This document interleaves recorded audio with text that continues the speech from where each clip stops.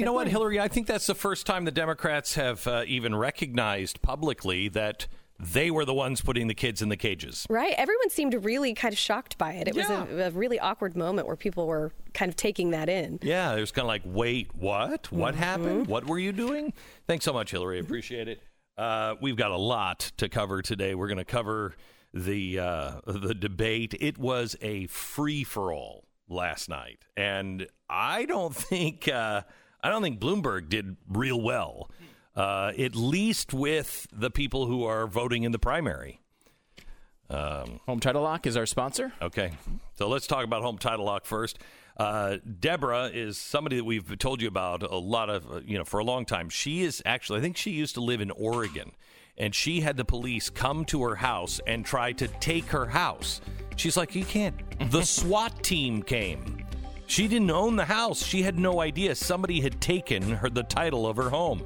Protect yourself. The only company that can do this is HomeTitleLock.com. That's HomeTitleLock.com. They stand at the digital gate. The only company that can do it, HomeTitleLock.com. Get 60 days risk-free protection right now.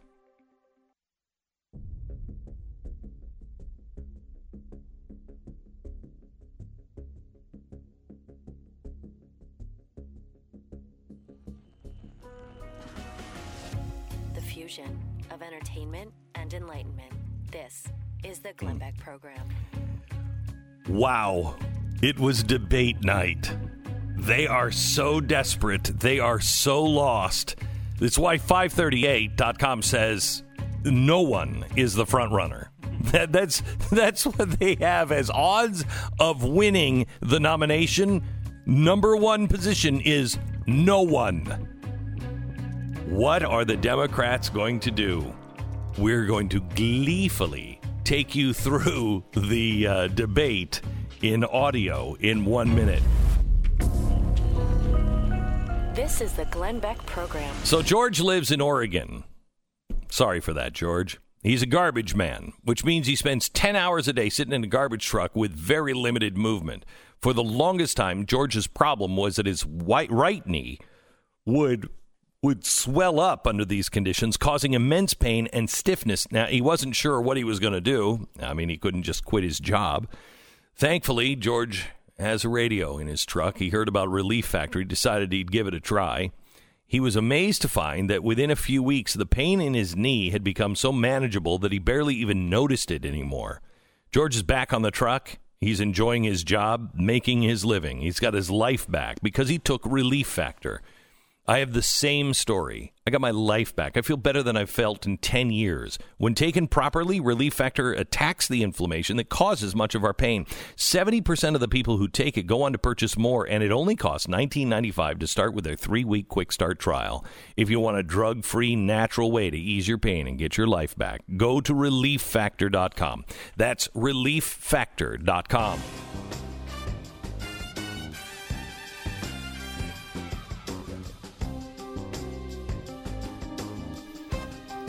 Holy cow. So Bloomberg makes his first appearance, and everybody's so desperate, they all have to take Bloomberg out.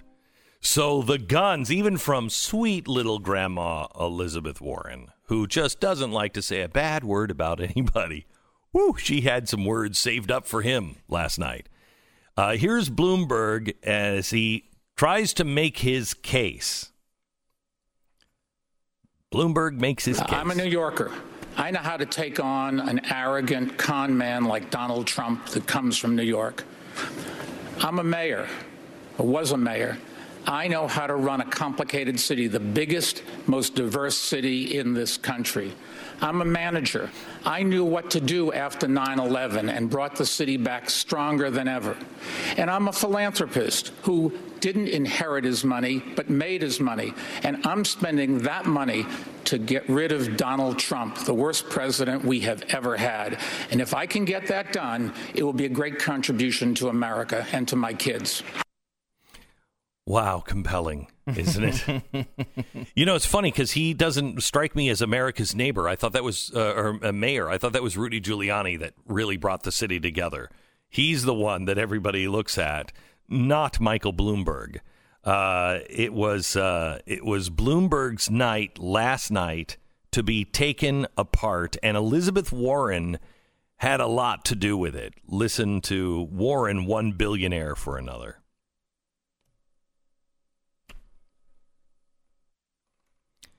Do we have that? Can we, Sarah, I'd like to talk about who we're running against. A billionaire who calls women fat broads and horse-faced lesbians. And no, I'm not talking about Donald Trump. I'm talking about Mayor Bloomberg. Democrats are not going to win if we have a nominee who has a history of hiding his tax returns, of harassing women, and of supporting racist policies like redlining and stop and frisk. Look, I'll support whoever the Democratic nominee is, but understand this. Democrats take a huge risk if we just substitute one arrogant billionaire for another. You know, this kills me. First of all, she's right. One arrogant billionaire for another. One is actually kind of charming, and the other one is just an ass. But it kills me that they keep saying, I'll support whoever the nominee is. Are you kidding me? Do you see who's up on the stage with you? I mean, it's one thing if you're like, look, you know, it's Mitt Romney, it's George Bush, it's John McCain. Well, they're all kind of the same. I don't know, if it's Ronald Reagan, Mussolini, I'll vote for whoever the people want. No, I don't think that's a good idea. Isn't the lesson here, though, that the Democrats, I mean, they're all pretty much the same? Yes, they just claim not to be. Varying levels of transparency on that, but they're all pretty much the same. So let me give you just the feeling of what really, if you didn't watch it, here's what you missed. Cut 1, audio, please. The Affordable Care Act, not blow it up. Let me just. You name check 3 of them. Let me get Senator Sanders in there. You were. Okay. Go ahead, Senator Sanders. Okay. We'll get you in, Miss. All right. We got a lot of people in here that got hit. I mean, that is the chaos of the Democratic Party. Meanwhile, you had Donald Trump at a rally out in, I think it was California, wasn't it? And the people carried a World War II veteran on their shoulders into the arena. One makes you feel good about America. The other one just tears it apart. Which do you think Americans are going to vote for? I mean, Donald Trump, because the Democrats are so nasty and angry and fighting, and the what is it? The Bernie boys, which I think is just really a bad name for these guys. The Bernie boys, Bros or Bernie bros. Mm-hmm. It makes it sound like they're just they're crazy boys. Boys will be boys. No, the Bernie bros are dangerous people. You've got with what's happening on the left and with the Democrats. It makes Donald Trump look more optimistic, more like Ronald Reagan, more of the happy warrior than he ever has. They are just a group of nasty, angry, unhappy people. And I don't know why Buttigieg is not doing better than he is, other than he's clearly not qualified. And the voting base, you want to talk about homophobes. Did you hear anybody on the right have a problem with Donald Trump when he had what's his name, Peter Thiel, speak at the Republican convention? Or the fact I've heard a lot of problems with Donald Trump naming the first gay cabinet level position member in American history, which is happening right now with Grinnell. They seem to be pissed off about that. Yeah, who even really knows that? Nobody's paying attention. Nobody's up in arms about that except the left. Nobody is up in arms about that. But wait a minute. You've got a gay presidential candidate in Buttigieg? Oh, dear God, no. Their own people are turning away from it. I mean, it is astounding. Now, here's Pete Buttigieg last night. Listen to what he had to say. Most Americans don't see where they fit if they've got to choose between a socialist who thinks that capitalism is the root of all evil and a billionaire who thinks that money ought to be the root of all power. Let's put forward somebody who actually lives and works in a middle-class neighborhood in an industrial Midwestern city. Let's put forward somebody who's actually a Democrat. Look. That's the line of the night. That's a good point. To me, that's the line of the night. Let's put forth an actual Democrat. It's the Democratic convention. It's the Democratic primary. You're running Bloomberg, who's whatever it is on a windy day. Mm-hmm. If the wind's blowing this direction, he's that. If he's going that way, he was a Republican just a few years ago. Basically Charlie Crist. Yeah, he's just whatever he needs to be. Mm-hmm. And Bernie Sanders, and I got to stop calling him a socialist. He's not. He's a communist. He has never met a communist regime that he didn't like. Not one. Not one. He called communism, it was a low blow. Because Bloomberg said that last night. I mean, he went on about whether, we've tried this before, right? Like, we're not going to get rid of capitalism. We've tried the alternate. It's called communism. And everyone's like, oh. Ooh. And then Bernie came out. The next question, he goes, by the way, you said you called me a communist, and that was a low blow. Well, why was it a low blow? I mean, I love this idea. You're a socialist and you think communism is a low blow. Let's put them all in a larger category called Marxism. Right. You're a Marxist. How about that? And you know what? You know what's crazy? Is it shows that they are just playing on people's naivety. Yeah.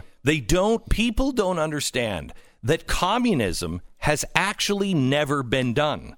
The Soviet Union and China, they claim to be communists, but that's not it. If you understand Marx says socialism is the road to communism. You don't get to communism until everybody's like, oh, you know what? I'm so happy. We don't need a stupid gulag anymore. We're all here and we're all just going to share the wealth. Well, that's never happened. Nor will it ever happen until Jesus comes and everybody says, you know what? I just love him so much. Here, take what you want of my stuff. That will never happen. Never. But that's what communism is.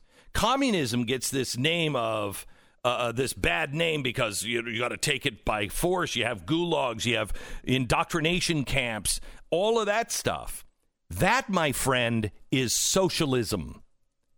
That is what brings you to communism, because the only way to do it is to kill all the people that no, you're not taking my stuff. No, I don't want to do that. Those people have to be re-educated or killed.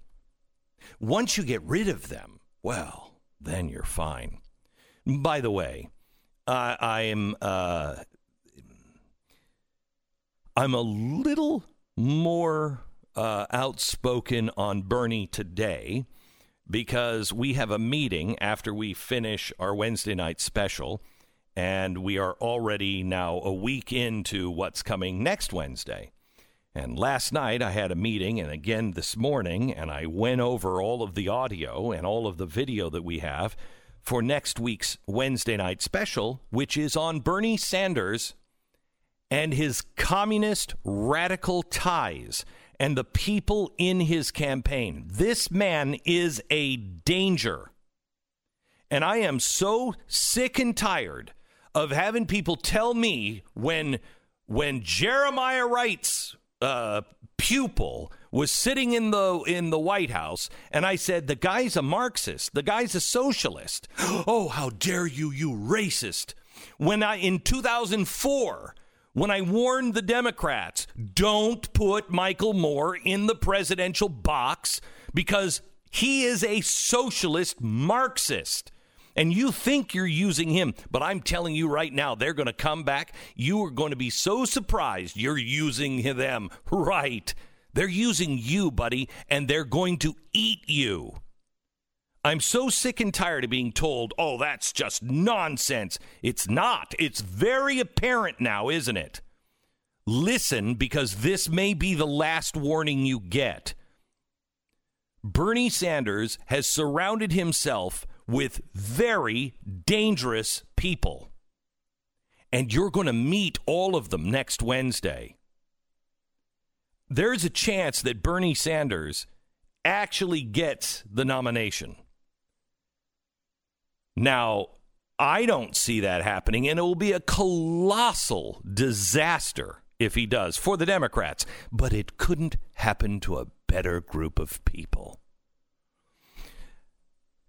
However, if Bernie Sanders, if they try to engineer this, or even if somebody like Bloomberg gets that nomination legitimately, Bernie Sanders and his Bernie bros will burn Milwaukee to the ground.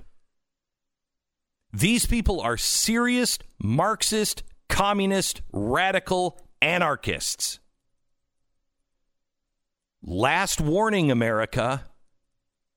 You're about to put one of these guys in office. Last warning. More on the debate coming up in just a second. First, let me tell you about VitaSmart and Rough Greens. Rough Greens is something Uno loves. Uno loves this stuff. He is the pickiest eater. I could never get him to gain any weight. He should be about 100 pounds, 105 pounds. And he was always in the 80s or 90s, and he would never eat. And we tried everything. We tried dog food that is, I don't want to mention the name of it. It's decent dog food, I guess. But he would not eat it, and it was like literally $300 a month. It was crazy. He was eating better stuff than I was eating. Wouldn't eat it. Well, he's also not getting all of the probiotics and all of the things that are live in food that we need. Once they freeze dry or once they cook it, it kills all of the good bacteria. So I started using Rough Greens at roughgreens.com. My wife just got the report back from the vet because he went to the vet last week, and she's like, "What are you doing? He's like a different dog." We're like, "Yeah, I know. We're feeding him this." And she said, "My husband says it's dog crack." And she said, "Could I see the package of what you're putting on his food?" And she's like, "Well, it's not really crack." And I said, "I don't know. I think it really is." And so she just got it back from the vet and said, "This stuff is fantastic. Keep doing what you're doing." roughgreens.com/Beck. It will change your dog. First, they love it. Second, it's really healthy for them, and it changes them. It really does. He's never been healthier. Rough Greens, RUFF, roughgreens.com/Beck. Or you can call them right now at 833-GLEN-33. That's 833-GLEN-33. We break for 10 seconds, station ID.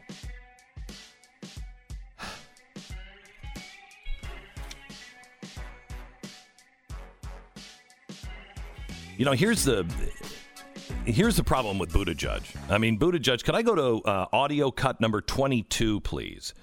Buttigieg has been lecturing people on Christianity for a while, and this one, I don't know how people in South Carolina took this. Cut 22, please.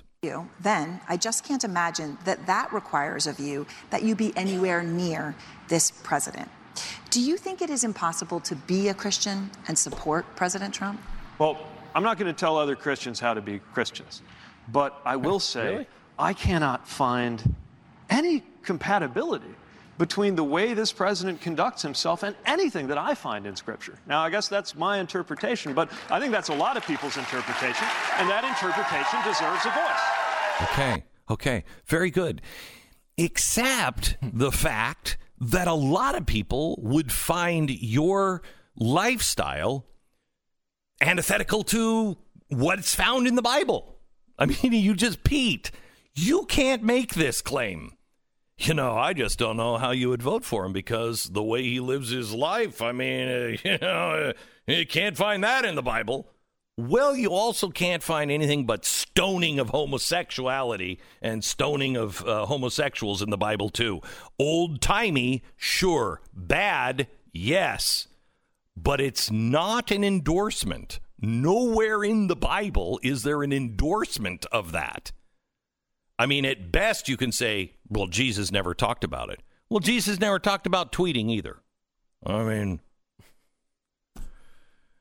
it's a weird pitch from him. I think why? I think he thinks that he's showing a friendliness to faith, his version of it, and because so many on stage show a seeming almost aggression against faith, this will make him appeal to people in the middle who are like maybe conservative Democrats or maybe even liberal Republicans who might be faith-based and see, well, everyone else seems to almost like despise faith. At least he's mentioning it. But I think it's almost the opposite because he seems like he's preaching to everybody else. Right. And exactly. I don't think it works.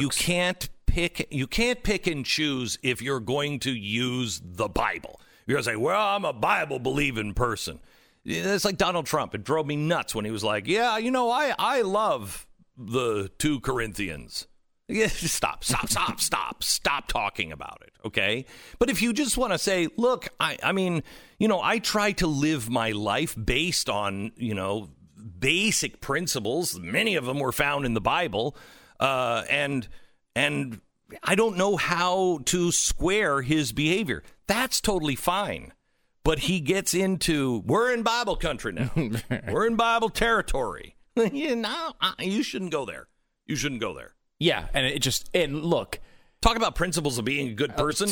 Good. You're good. It's just hard to take preaching about faith and religion from a person who's also talking about 9-month abortions. Yes. Right? Like, this is a difficult sell. I'm going to kill a baby after they're born. No, I don't think you find that in the Bible.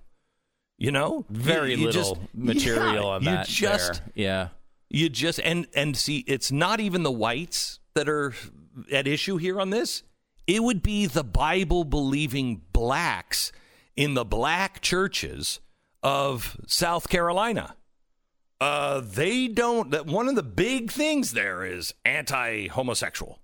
I mean, I know they're Democrats. You're referring to the polls that show, what is it, 41% of African-American voters would not be comfortable with a gay president? Exactly right. I mean, and those are Democratic voters. You got to tone down the radical anti-homosexual attitude there in some of your voters. They're clearly bigoted against homosexuals.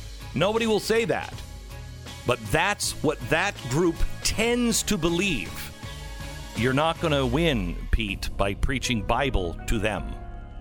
You're listening to Glenn Beck. It's a sentimental relationship when you've had with your car, Many years now, she's carried you through thick and thin, the good times and the bad. Yes, she was a good girl, but today her motor just gave up and quit on you. It's too expensive to repair, even though you wish she wasn't. So you cock your pistol and you aim it at the hood and you say, thanks, girl, and you put her down. Unfortunately, that's not the way it works with engines in cars. Maybe horses, but not for cars. CarShield is the one that's saying, wait. It's not going to cost you too much money. Hey, it's like horses. I think they always say, no, I can walk. Sure, I broke the leg. Look at me. I can walk. The car is the same thing. You need it. And they can cover any repair that is covered with CarShield's policies. Easy. You don't have to ever write a check yourself and then wait for them to reimburse. They take care of all of it. They give you a car while yours is in the shop. Get covered with carshield.com. Carshield.com. Don't spend a second worrying about your car. Go to blazetv.com. Use the promo code Glenn for $10 off and check out the coronavirus thing that Glenn did last night on the Wednesday night special. Wow, the coronavirus thing. That's what it was.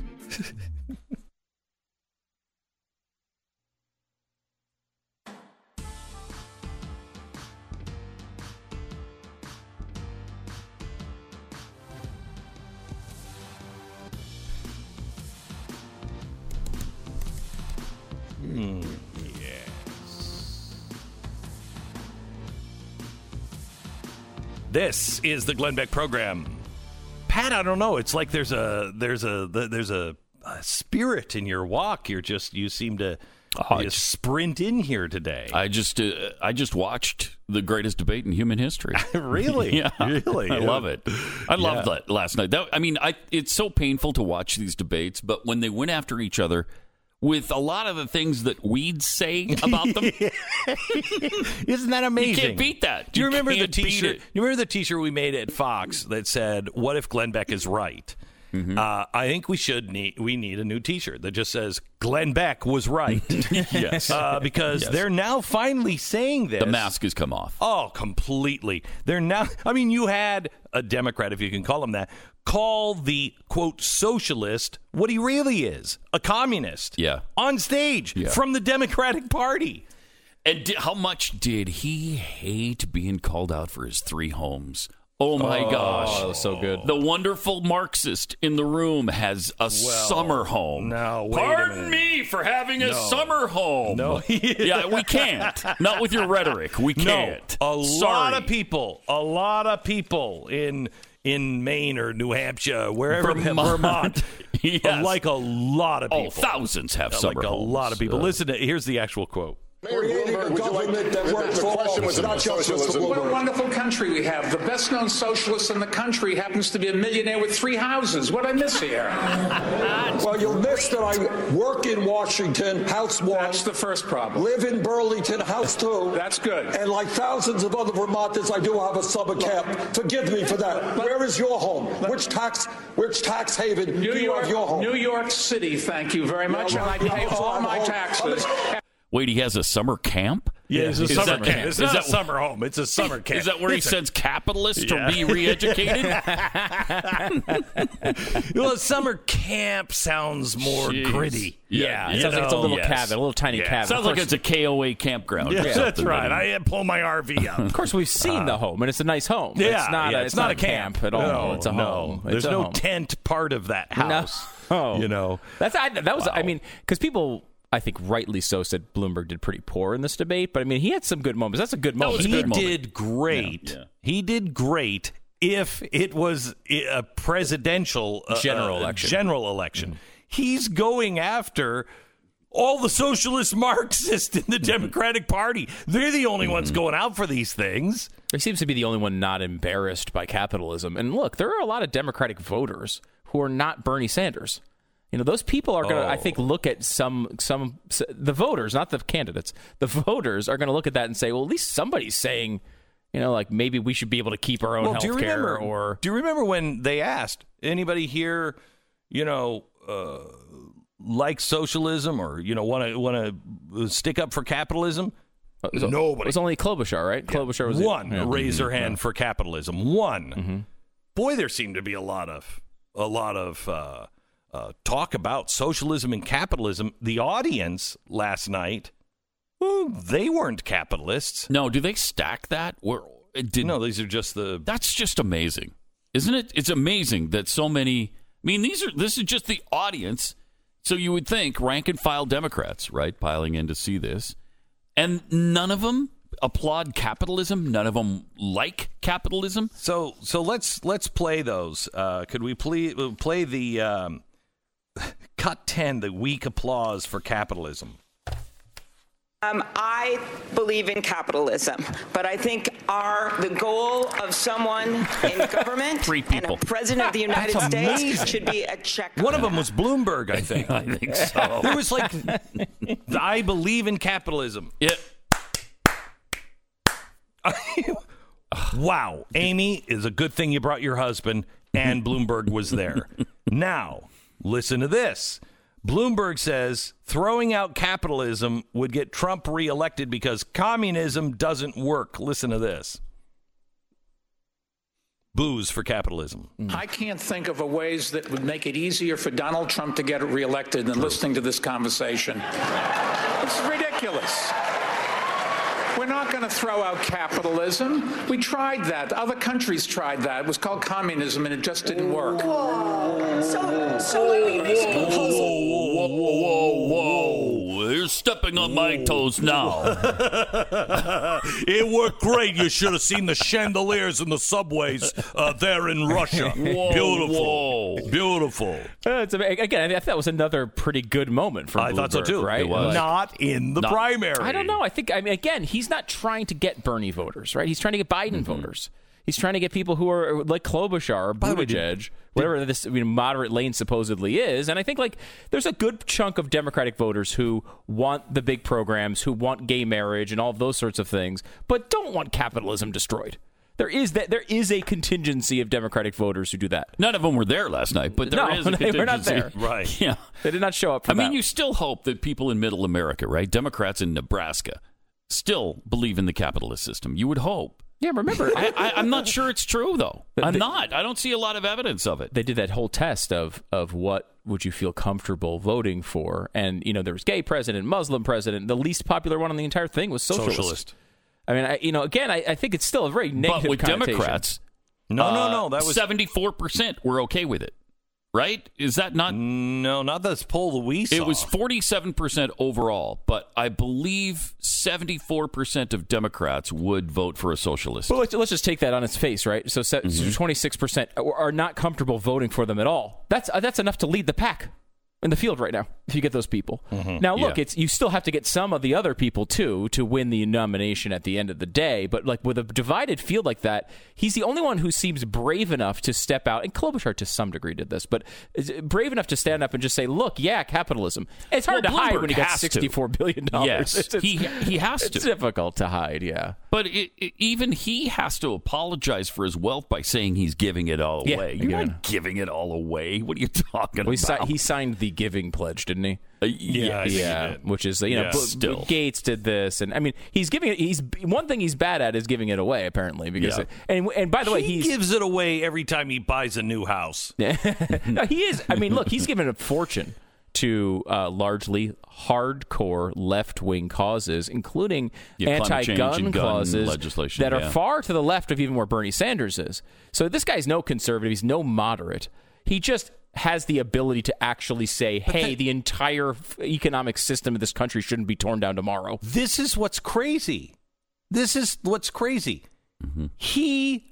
The Overton window is in the Soviet Union to where Bloomberg looks like he's a moderate. Crazy. That's guy amazing. Is a totalitarian autocrat. That's what he is. He's an absolute extremist on the Second Amendment on climate change. And have you noticed, has anybody noticed how everyone is now starting to talk about everything in the Constitution? Like, we should re-examine that. I mean, maybe we should have term limits on the Supreme Court. And we should get rid of the Electoral College, and the Second Amendment doesn't work, and maybe we should look at the First Amendment. This is the longest running Constitution in the history of all mankind, and it has produced the greatest period of freedom and wealth and health the world has ever seen. And suddenly everybody's talking about, maybe we should crack that thing open. No. What do you say we return to the Constitution? What do you say we start using it from time to time? We used to make fun of, and I apologize, we used to make fun of those people that carried the pocket Constitution around with them. We're like, he's got the pocket Constitution. Why read the Constitution? Yeah, okay, buddy. Thank you for carrying the pocket Constitution around. Thank you. Mm-hmm. They were right. We got so lost, and now we're to the point to... Okay. Sorry, I just got so much processing in my head right now, and I'm on the edge. Today is the day. Do I look bloated? But that's been every day. I just thought that was normal. It's been typical. No, I think I'm cycling. Years. I think I'm cycling now. Here's the thing. How do you get people to buy into Nazism, communism? How do you do it? Hitler said, you got to create the biggest lies. The bigger the lie, the more easy it is. And it's the small ones that are hard. That never made sense to me. Well, let's see. How many Americans right now, especially the youth, where it always comes from, especially the youth, will say, yes, a man can have a baby. Yes, a man can have his period. No, he can't. If you're bleeding downstairs, go see a doctor. Okay? If you're a dude and every month you got blood shooting out of you, see a frickin' doctor. Something's wrong. But how many people are willing to say that? If they can get you to say something that you know absolutely, positively cannot ever happen, that a man cannot have a baby. You could put a baby in a man, but he ain't pushing it through his pee-pee. I don't know how you keep it alive. Thank you for using the technical term. Thank you. Thank you. I appreciate that. No man is menstruating today. And if you think so, you need to see a doctor as well. But how many of us have already accepted that lie? If they can get you to say that, or to be afraid to say, excuse me, dummy, no. If you are afraid to say that, they just got you to deny something you know absolutely, positively, scientifically, no questions asked. You are now either staying silent or you are agreeing with it. And that's without putting the rat cage on your head. Exactly right. Like in 1984. What do you think It's they so can't easy. do? So easy. What lies will you tell in your life if you're willing to go there first? All right. Sorry, I'm cycling today. Well, hey, guys can have periods too. Can they? No. All right, our sponsor this half hour is My Patriot Supply. Emergencies seem to happen overnight. 1 minute, everything's running normally. The next minute, the whole world can go upside down. Let me ask you this. If the city you lived in were suddenly quarantined, God forbid this happens, but we are looking, if you watched the special last night, we are looking at the possibility of 30 to 60% of the globe having the coronavirus. That's remarkable. What happens when things start to break down? Let's say you're not even quarantined. What happens when this whole thing breaks down in China and you're not getting supplies on the shelves? Or if your town has to be quarantined, the stores close. Do you have food? Are you prepared? My Patriot Supply is the go-to source for emergency planning. I've done this with My Patriot Supply years ago. They're running a special now for 4 weeks at preparewithglenn.com. You can get 45% off a 2-week emergency food kit. Now, that includes breakfast, lunch, and dinner, last up to 25 years in storage. It's really good. My Patriot Supply ships them fast and discreetly. Currently, they're running at full capacity, just trying to keep up with demand. People are smart.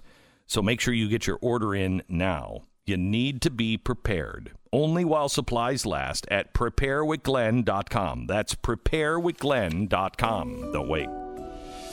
You're listening to Glenn Beck.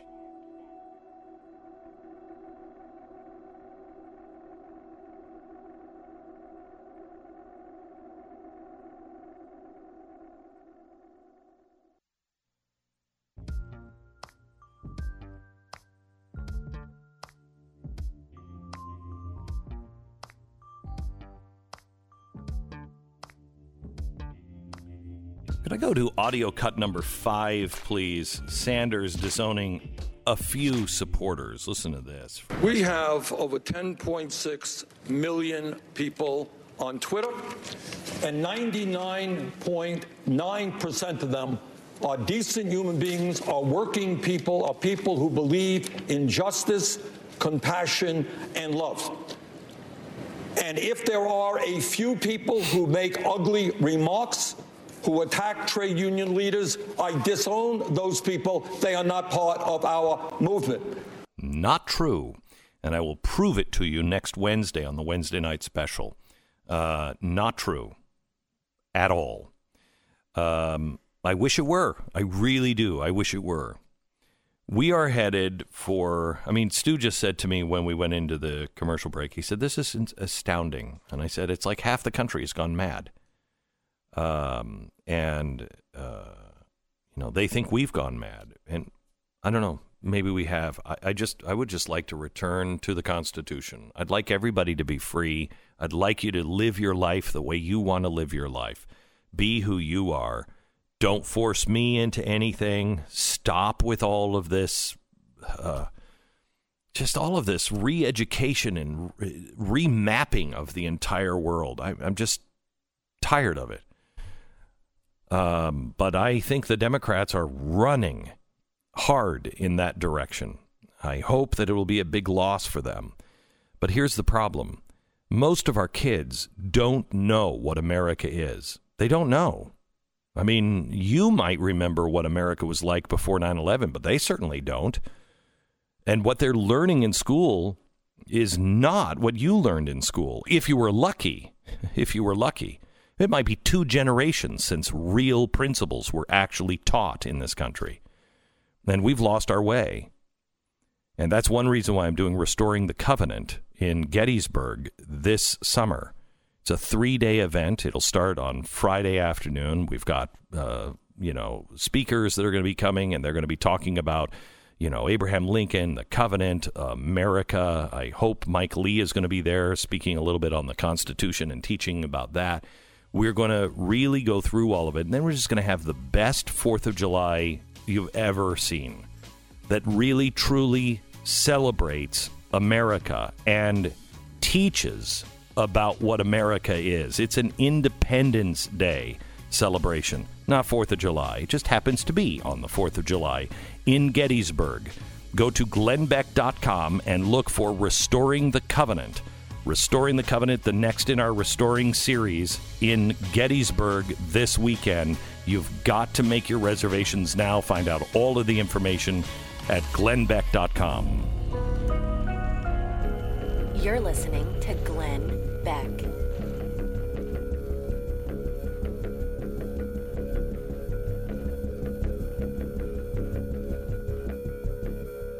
Every night, local police departments across America receive hundreds of calls from burglar alarms. And the vast majority of time, they have no idea whether that alarm is real. Is there really a crime going on or not? And the alarm company can't tell them. All they say is, a motion sensor went off. Simply Safe Home Security, however, is different. If there's a break-in, Simply Safe uses real video evidence to give police an eyewitness account of the crime. That means police dispatch up to 350 times faster than for a normal burglar alarm. You get comprehensive protection, outdoor cameras, doorbells that alert you anyone approaching your home, entry, motion, glass break sensors, 24/7 monitoring by live security professionals, and you can set up the system you own yourself. No tools needed. It's Simply Safe. It's 50 cents a day without a contract. SimplySafe.com/Glenn. Go there today and get a free Simply Safe security camera, normally $100. Order today, you get it free. It'll help you capture that crucial evidence for the police, and you'll get 350% faster dispatch. It's SimplySafe.com/Glenn.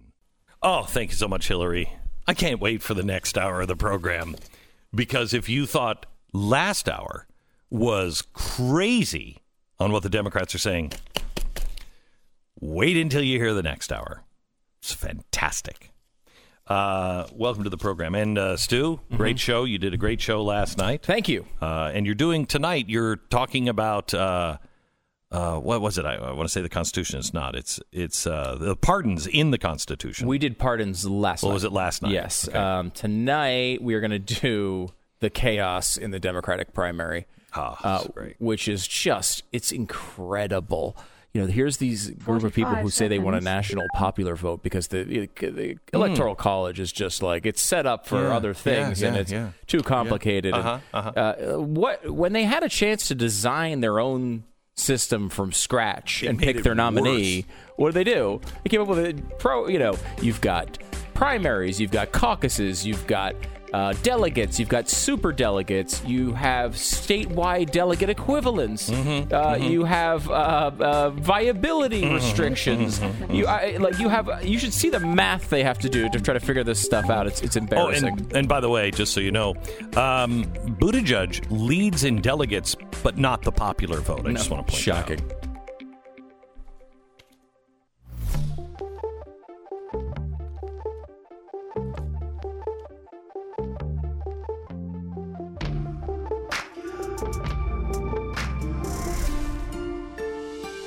Fusion of entertainment and enlightenment.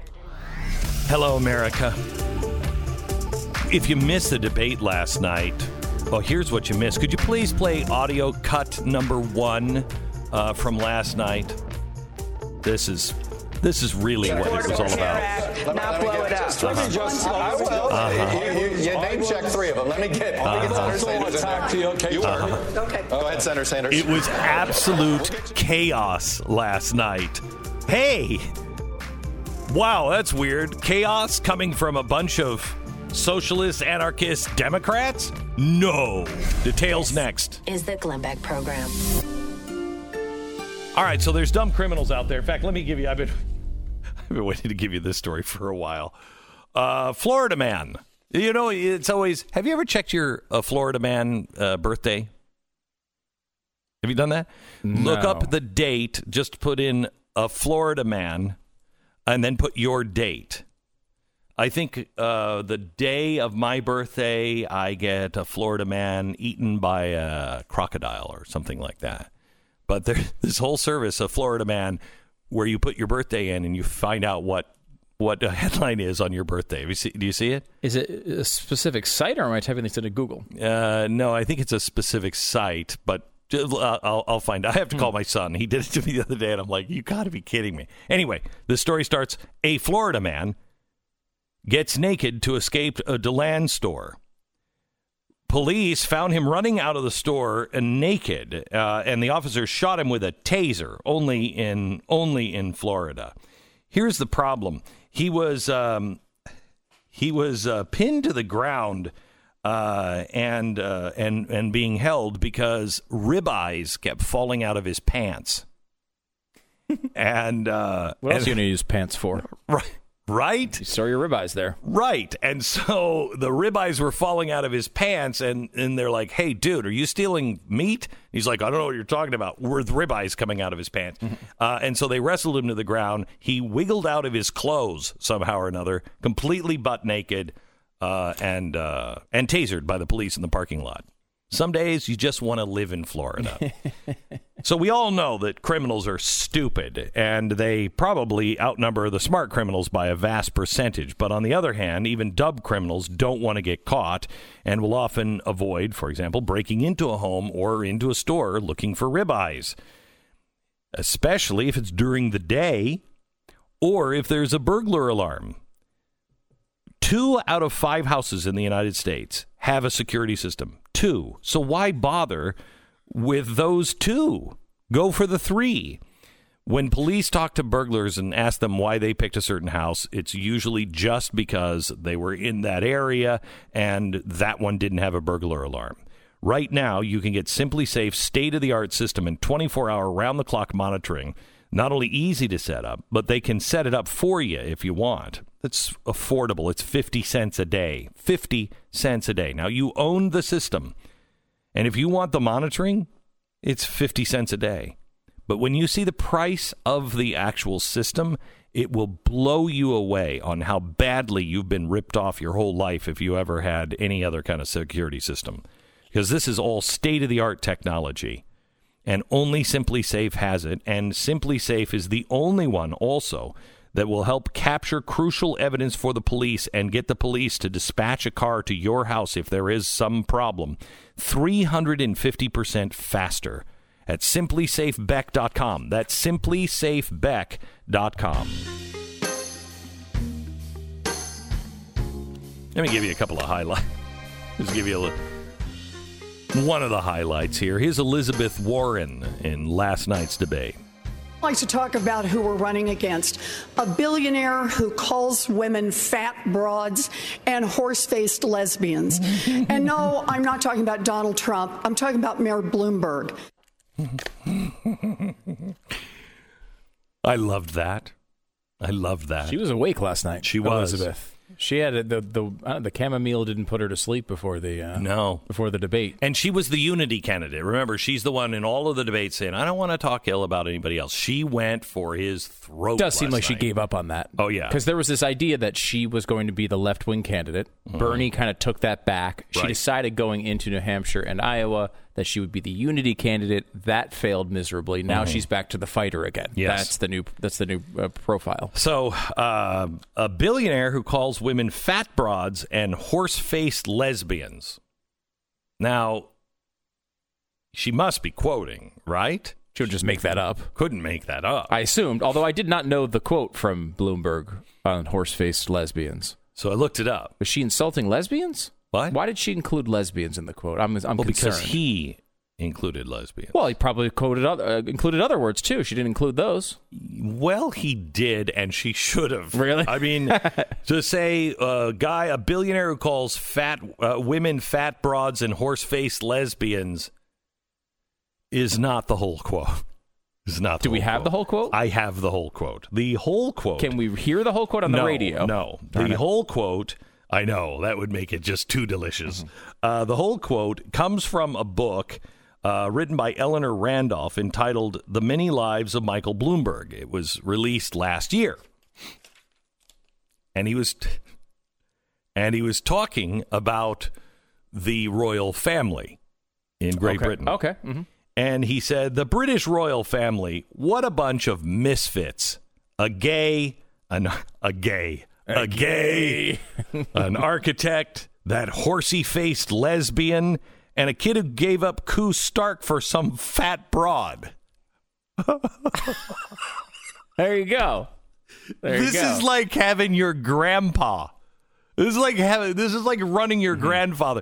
And I don't even mean Donald Trump as your Donald Trump was the guy on the bar stool at the end of the bar who would just blurt things out, okay? This is your grandfather who you're like, Grandpa, don't say those things. Right. So don't say those things out loud. I mean, this is the British royal family. What a bunch of misfits. A gay, an architect, that horsey-faced lesbian, and a kid who gave up Koo Stark for some fat broad. Unbelievable. I'm concerned, too. What does he have against architects? I don't know. It's a weird one, isn't it? And an architect. Yeah, these architects are all over the place. So I want to know, who's the gay one? Who's the architect? Who's the horsey-faced lesbian? And who gave up Koo Stark for some fat broad? Now, isn't it... is it? Camilla. Camilla is the one I've heard other places also called the horse face. Right, now, but is she a lesbian? She's married to... Right. I don't know. I will say. Think so. But you're right.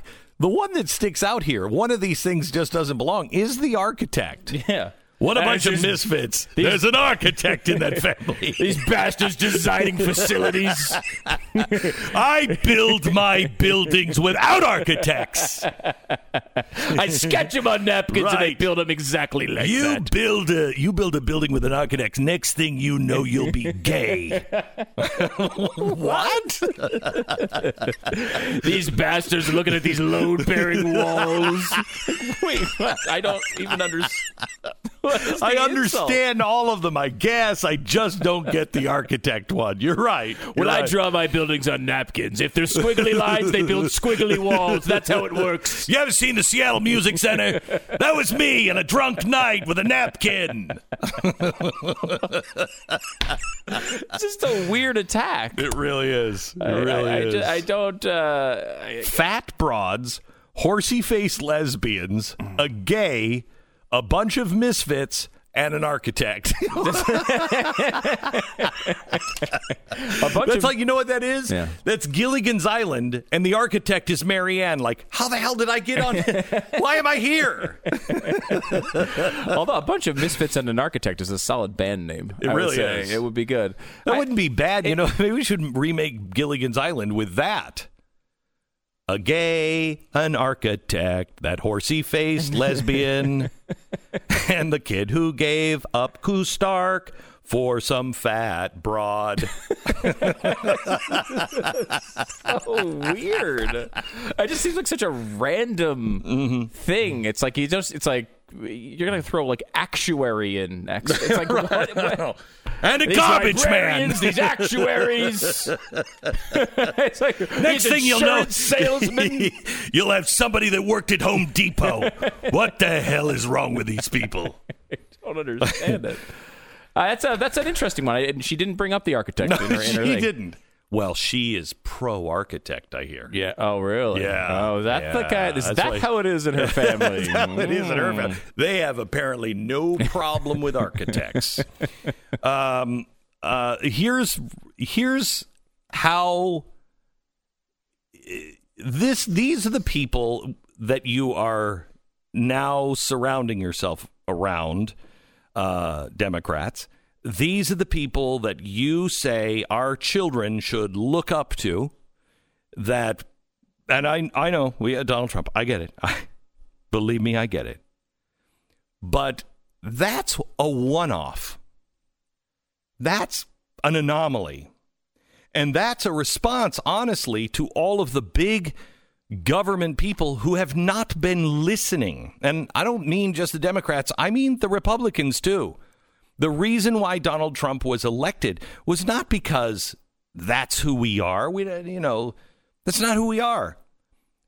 He's the first guy that was listening to America that said, yeah, you know what they're really sick of? They're really sick of, you guys, all of this corruption, all of this backroom dealing, all of this, we're going to do it and then you never do it. That's really why he was elected. If you don't get that now, you never will. But what you're putting up are people that are ideological. Well, they belong in the royal family. It's a group of misfits. And even Santa, in the end, he took that. Yeah, sure. You see the Christmas special. He's like, oh, okay, Charlie in the box, get in. Why nobody wants a Charlie in the box? And he flies away. What you don't see is he dumps that bag in the middle of the ocean. Nobody wants the misfit toys. Nobody. A squirt gun that squirts jelly in the bottom of the ocean right now. That's where it's laying. That's your destiny with this group of misfits. And it's not just the people. It's the people that they are attracting. Listen to this. This is Joe Biden giving his final thoughts at the debate and being interrupted. Listen. I'm running because so many people are...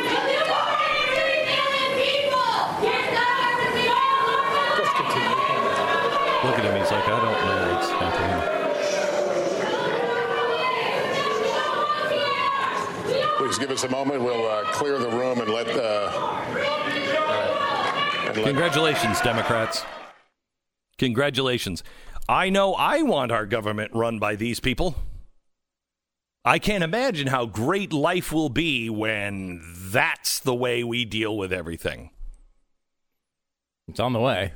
It's on the way. It's on the way. It's on the way. Being served on a silver platter right now by the Democratic Party, who if Sanders does what everyone is expecting him to do, and the overwhelming, the odds seem to range between 2/3 and 80% chance he's going to win Nevada. He wins that. I mean, he is the overwhelming front runner. You saw Bloomberg last night. I mean, Bloomberg was as you always point out, the unnamed Democrat, right? Or unnamed Republican. He's the unnamed Democrat. He's sitting there. He's been running ads. He's never really been criticized. He was kind of like this. He's People the backup didn't quarterback. really know him outside of the image of the ads. Yeah, and now you've seen him, and this is who he is. This is who he's always been. He's not a good candidate. He's not a good guy. He's got a lot of money, and that will help smooth over some of those edges, but he's not a good candidate. So who do you have? I mean, this gets passed. If Sanders wins the next couple states, which he could, then, it's his. It could be his. It's his, and at that point, it's just him or Bloomberg. That's it. Because Biden will be toast. Buttigieg will be toast. These guys are going to be gone. And let me tell you something. Biden said last week, we're going to win this thing. Quote, I'll be damned if we're going to lose this nomination. Yes, you will be. Right now, that's all I heard in my head when he said that was, yes. If that's what you need to make it official, I'll see you in November. All right, our sponsor this half hour is LifeLock. I know you've been thinking about the coronavirus. It's as if it's not scary enough. Well, here's the good news. Researchers have discovered the other day that hackers are now sending spam emails disguised as legitimate information about the coronavirus in hopes of infecting smartphones and computers with malicious software. Isn't that great? So now not only can you get sick, but all your devices can get sick. It's important to understand how cybercrime affects our lives, and identity theft is a serious issue. Somebody's identity is stolen every 2 seconds, and you can miss something if you're only monitoring your credit. That's why there's LifeLock. They detect a wide range of identity threats like your social security number for sale on the dark web. And if there's a problem, their agents work to fix it. Now, nobody can prevent all identity theft or monitor all transactions at all businesses, but LifeLock sees the threats that you might miss on your own. So join now and save up to 25% off your first year by using the promo code BECK. That's 1-800-LifeLock, or head over to LifeLock.com. Use the promo code BECK for 25% off now. LifeLock.com. We break for 10 seconds. Station ID. Hey, is that Joe Biden? Hey, Joe. How you doing, buddy? Looks like you lost the election. Guess you're damned. Hey, welcome to the Glenn Beck program. So Klobuchar said last night during the debate, and I want to quote, I have an idea on how we can stop sexism on the internet. Just think of that statement alone. Okay, you're going to hire that person who thinks that they can stop sexism or any ism on the internet. I have an idea of how we could stop sexism on the internet. We could nominate a woman for president of the United States. Oh, my gosh. Yeah, that'll do it. Right? That took us... Just like Barack Obama stopped racism. Exactly right. That was... It really... That just was salve on a wound. Oh, yeah. You can't even see that scar anymore. Oh, my gosh. That's crazy. I mean, she is not good. It's interesting because you look at her on paper. Her electoral record is really solid. I mean, she's outperformed Democrats in multiple election cycles. Beto got all this attention for outperforming the average Democrat by a couple points. Hang on just a second. Let's just take a second and let's all just admire Beto's career and his career options right now. Guy couldn't even be an architect. Bunch of misfits. A gay, a Beto, a horsey-faced that broad. That would have been over the line by Bloomberg. If he called him a Beto, that would be... How dare you? How dare you? Yeah, but it's interesting because she's really outperformed the Democrats who've run nationally by a large margin. And you see her performance in these things. I just don't get it. I mean, I guess she's got a decent profile for a Democrat when it comes to centrist policies at some level. Everybody's cold in Minnesota. Yeah. They're not paying attention. They're just like, I don't know. I'll throw here, pull that lever. I got to get back into the car. It's freezing. Maybe that's it. It's an odd thing, though. She's so stilted and so like bumper sticker slogany. Everything she says, you can kind of hear her, that she's said it into the mirror like 58 times before she walked out on stage. And, I guess she had a good performance before New Hampshire, did well. I don't think she did so great last night. Her and Pete Buttigieg apparently hate each other. Seems like they were about to punch each other in the face in the middle of the debate. I think they were just going for, they're both staking out the same territory. Yeah, it's weird. And yet again, who really gets a pass here is Bernie Sanders. I mean, Sanders, yeah, he had a little mix-up with Bloomberg, but everyone else on the stage seemed to be on his side for it. no one really takes shots at Sanders. He becomes the front runner because no one, and this same thing played out in the Republican primary in 2016, where like Cruz and Rubio and Kasich and all these other secondary candidates sat there and fought with each other for most of the time, and Trump's at like 40%, being like, you guys are morons, and he cruises to the nomination. And it seems like Sanders is in that same position right now. Not quite as strong as Trump was. Have you changed? We haven't changed the board on the front runners. No. I know it's not predictive because the front runners actually are Pete Buttigieg and Bernie Sanders, but I don't think Buttigieg is. Yeah, I think Sanders is probably the only front runner right now. I'd be anxious to see what happens the next few days after this primary. It either killed him, Bloomberg. It either killed him or made him. Don't you think? Usually debates don't have that big of an impact. You can't have. It could have killed him. I mean, it could have also made him. If the majority is looking for someone who can stand up and is tough with Donald Trump, blah blah blah, and they're looking for that fighter. Yeah, it could work. It might have worked, but he is so. I mean, he's obviously not good. How do you not have everything that they say Donald Trump is times 10? How do you not have an answer for the non-disclosure agreement back and forth? Oh, and the stop and frisk. Stop and frisk. How do you not have answers for these things? It was like stop and frisk. What was that again? Didn't what like policy? that. Everybody's doing that, and I did it too, and I'm sorry. It was bizarre. Very bizarre. Bizarre. I mean, right now you'd probably have Sanders as the front runner. In the secondary category of a shot, they've got a shot. You'd still have, I think, Bloomberg, who's I wouldn't put Biden there anymore. You might not, although, again, Biden's polls have not fallen apart completely. Because they haven't. Remember the shoe store? They're shopping for new shoes? Yeah. They got to walk out in the old pair of shoes. Well, that's They're what I mean. Keeping that old pair of shoe around just in case they have to walk in that. But again, Biden was terrible last night. I mean, he just look, this is not going to happen. I don't see how, but polling is holding up enough that you can't take him out of the race yet. Buttigieg, who still leads in delegates, should probably be in that category too. Leads in delegates, but not in the popular vote. No. Oh, Democrats, how could you possibly let that happen? You're listening to Glenn Beck. American Financing, NMLS 182334, www.nmlsconsumeraccess.org. Owning and managing a home in a Trump economy continues to be much easier to do in, some of the previous years. The housing market right now, where you can buy a home that is $48,000 more expensive than a year ago, yet you're still going to pay the same in principal and interest. That's a 16% increase in your buying power, not the price of the home, in your buying power. And that's because of lower interest rates. If you've been thinking about buying a home, now may be the best time you can do it. It's that affordable.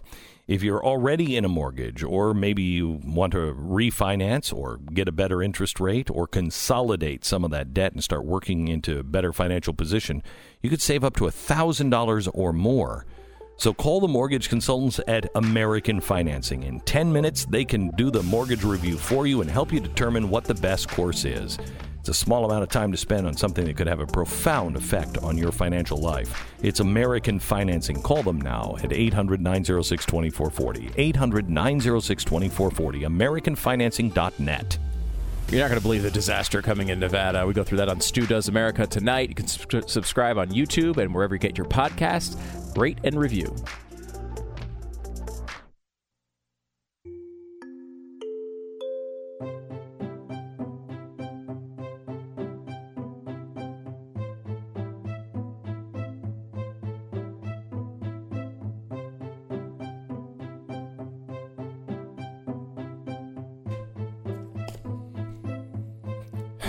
I am waiting for the arrival of my Scottish assistant, Craig, because I want to know who the horsey-faced lesbian is in the royal family, and I know he'll know, because he, like all Scots do, he loves the royal family. Oh, really? Loves the royal family. I didn't know that. Loves them. Oh, that's good to hear. Yeah. Good to hear there's some unity there. I've heard so many bad things about Brexit, how many people are dying there from Brexit-related Brexit. Gonorrhea. Yeah. I mean, basically, they just unleashed all sorts of diseases. I think the coronavirus has to be tied to Brexit in some way. Well, it wouldn't be surprising. No. It wouldn't be surprising. Brexit or net neutrality. Do you know that they actually were saying, the media over there was actually saying that super gonorrhea, that's what they're terming super gonorrhea. Is that a really bad superhero? I don't know. I'm super gonorrhea. Super gonorrhea would be going around because of Brexit. And so far, we don't have any cases of super gonorrhea being reported. But it's only a matter of time, Stu. Oh, I'm sure. Yeah, it's only a matter of time. Mm-hmm. Healthcare and housing can no longer be divorced, says Governor Gavin Newsom of California. Let me just, before I get into this story, let me just say, Californians, run for your frickin' lives. Things in California, you think they can't get worse? Oh, they're about to. He said, what's more fundamental to a person's well-being than a roof over their head? Doctors, this is in his State of the State address, doctors should be able to write prescriptions for housing the same way they do for insulin and antibiotics. Here he is. Listen. Healthcare and housing can no longer be divorced. After all, what's more fundamental to a person's well-being than a roof over their head? Doctors should be able to write prescriptions for housing the same way they do for insulin and antibiotics. There you go. Yeah. There you go.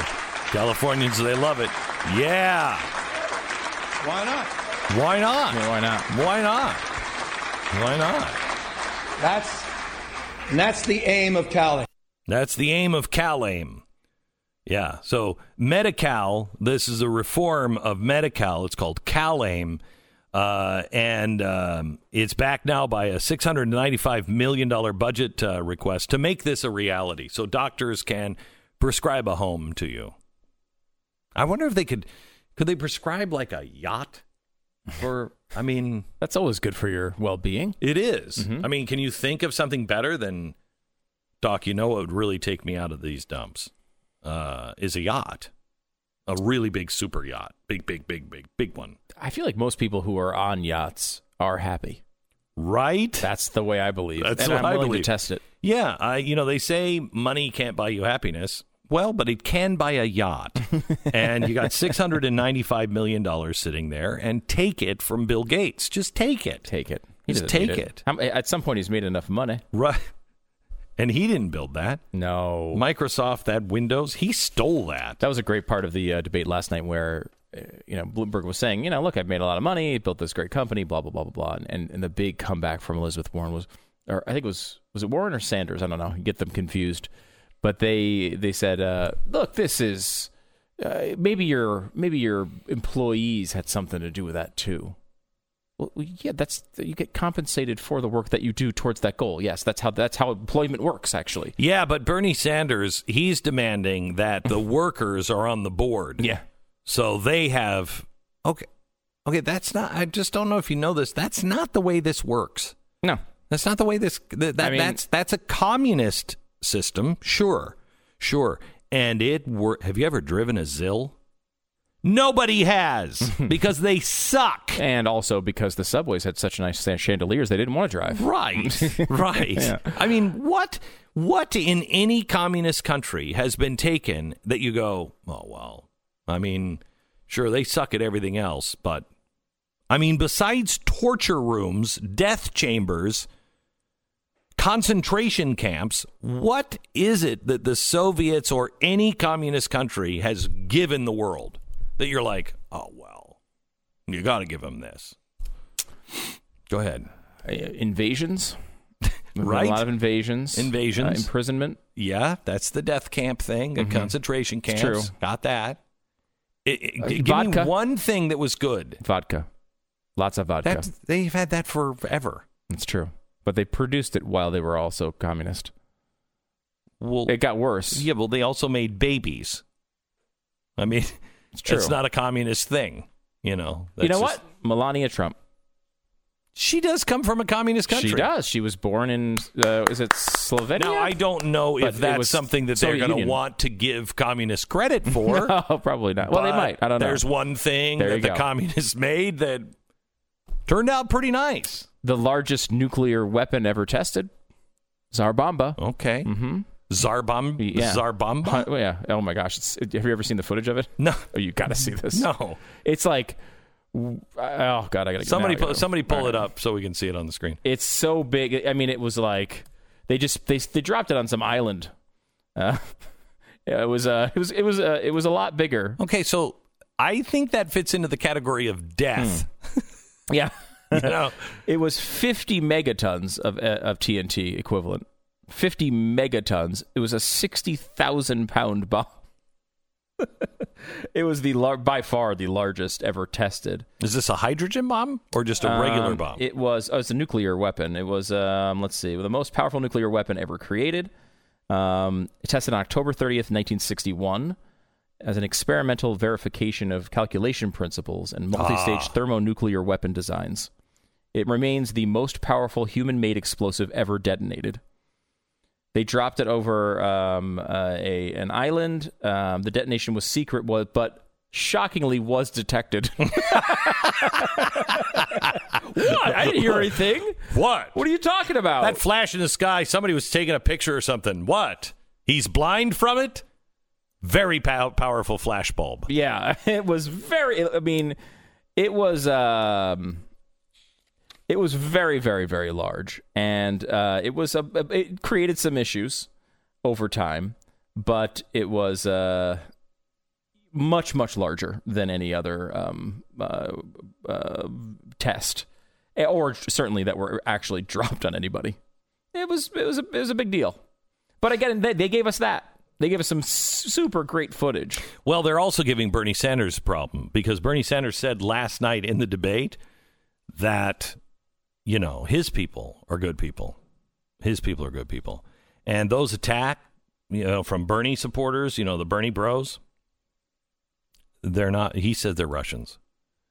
He says those are Russian bots and Russians that are posing as his supporters. I got news for you, Bernie.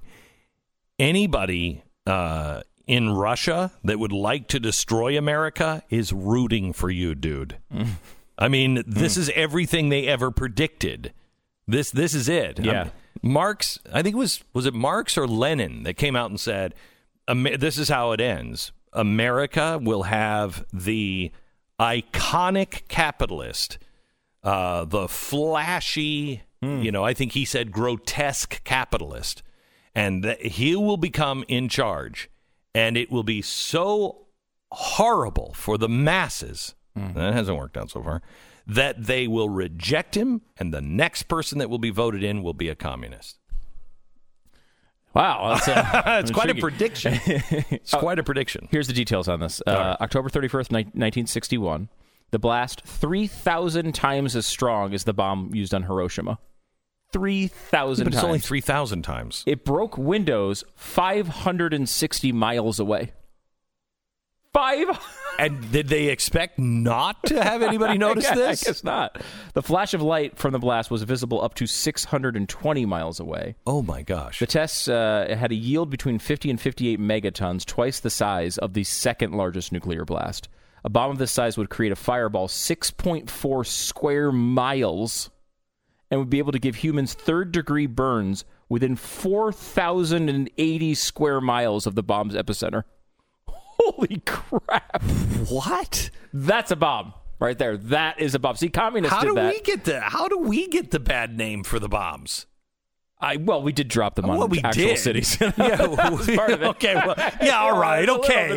You want to get that technicality. Yeah. Yes. That might be what they did it on an island. Yeah, there weren't people there. You sure? No, you know what? No, I'm not. With the Soviets, no, right. I'm not. Okay. No. All right, so there's every chance this November we as a country are going to have to pick between our current president, with all of his flaws and everything else, and a full-fledged communist. You're going to need to vote, because your contribution matters, sometimes more than you know. You can't control where your money is going all the time. But when you can, you should. Right now, if you are with any of these major cell companies, most of them have far-left extremists on the board of directors, and they are funneling money into things like Planned Parenthood, anti-Second Amendment, really anti-First Amendment kind of stuff. And enough is enough. You have a choice. I so want Patriot Mobile to make a commercial where the guy is just standing there and he's canceling his subscription and he's signing up for Patriot Mobile because they're funding abortion. And all he just says is, hey, Verizon, AT&T, Sprint, all you guys, can you hear me now? Can you hear me now? I don't want any of that stuff. And I finally have a choice. Let them hear your voice. Crystal clear, same great reception. You're going to have the same coverage that you had. Really, really good customer call service. And you'll get a free gift when you open a new line. Free activation when you use the offer code BECK. It's patriotmobile.com/Beck. That's patriotmobile.com/Beck. You're listening to Glenn Beck.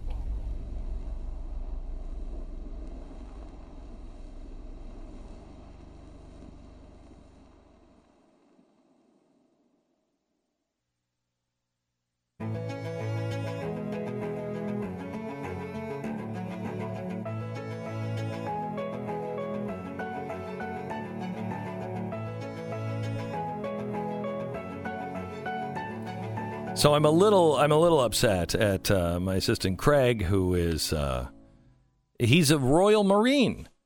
He's a Royal Marine, okay, and he's protected the Queen. He has all of the Queen's collector plates. He as all Scots do. Mm-hmm. He loves the royal family. And I asked him, okay, here's the quote that Elizabeth Warren was giving, throwing out there so everybody knew who Michael Bloomberg was. And she said, we don't need a billionaire who calls women fat broads and horse-faced lesbians. Okay, that's quite a quote. So I looked it up. It actually comes from a book quoting Bloomberg talking about the British royal family. What a bunch of misfits. I'm quoting, a gay, an architect, a horsey-faced lesbian, and a kid who gave up Koo Stark for some fat broad. Okay, so the gay apparently, and that's the gay, using his language, the gay apparently is Lord Mountbatten, which sounds like a bad porno name, doesn't it? Wait until Lord Mountbatten gets here. The kid who gave up Koo Stark for some fat broad apparently is Prince Andrew. That's your slam on Prince Andrew? It wasn't a fat broad. It was like a 14-year-old girl. What are you talking about? Guy's flying over the world with Jeffrey Epstein, and he's like, well, the person he's currently with is overweight. That's his big insult. Yeah, he's molesting children. Right, I don't know if you know that. Yeah. It might be a bigger problem. It's a better wreck. We don't know who the architect is, so I need somebody who actually has all of the collector plates, because he apparently is missing some of them. The architect, who in the... And why is that in there? And the horsey-faced lesbian.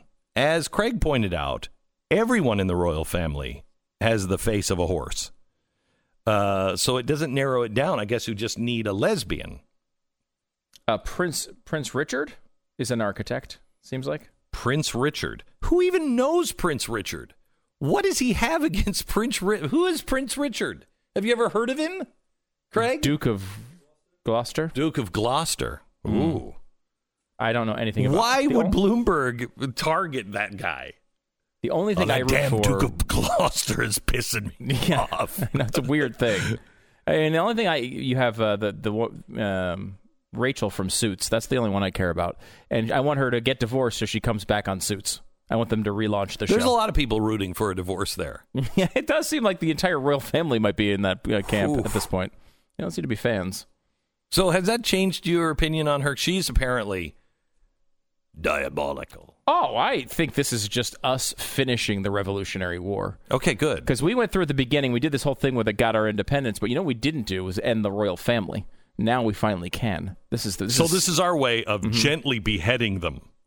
I wouldn't say it that way. Well, that's what you mean. No, though. I mean that's what's in your hearts. There's going to be no more. That's what America is hearing. That's not what America was hearing. Well, they heard it from you, so I guess they'd hear it. America, did you not hear guillotine the rich? They can't answer. That's what I can hear them. I bet you can. There's a lot of voices going on in there, isn't there? Same like Michael Bloomberg. They're like, call him an architect. He's like, all right, I don't know why, but okay. Such a weird. It is a weird story. I mean, the entire storyline of the past couple of years with the Democrats can be summarized with one observation, which is they don't have any candidates. So all of these weird, erratic actions they've taken, from the impeachment effort with like one phone call and no information, this is because a party that is confident in their candidates just wins the election. It's crazy. They can't do it, so they're doing all these weird, crazy actions. And they ran everybody. I mean, this entire field, they didn't have one good candidate in that whole field. I mean, I'm surprised they didn't run Mr. Jefferson, who lives across the street from me. He's the one liberal in the neighborhood. I'm surprised he hasn't run, because I think they've run everyone in the Democratic Party. Everybody else. I mean, we have an entire, 3 full columns of dropped out candidates. I mean, 3, 6, 9, 12, 15, 18, 21, 23, 24 that have dropped out. And nothing. And they have nothing. Again, like, these are none of them are separating themselves. The only guy is an 80-year-old socialist. He could be dead by the end. He had a heart attack 2 months ago. I know. He could drop dead of a heart attack. And you know who they're all talking about having as their vice presidential nominee? Oh, Stacey Abrams. Stacey Abrams. Who was famous for losing. It's crazy. It is absolutely nuts. Welcome to America 2020. Back in a minute. You're listening to Glenn Beck.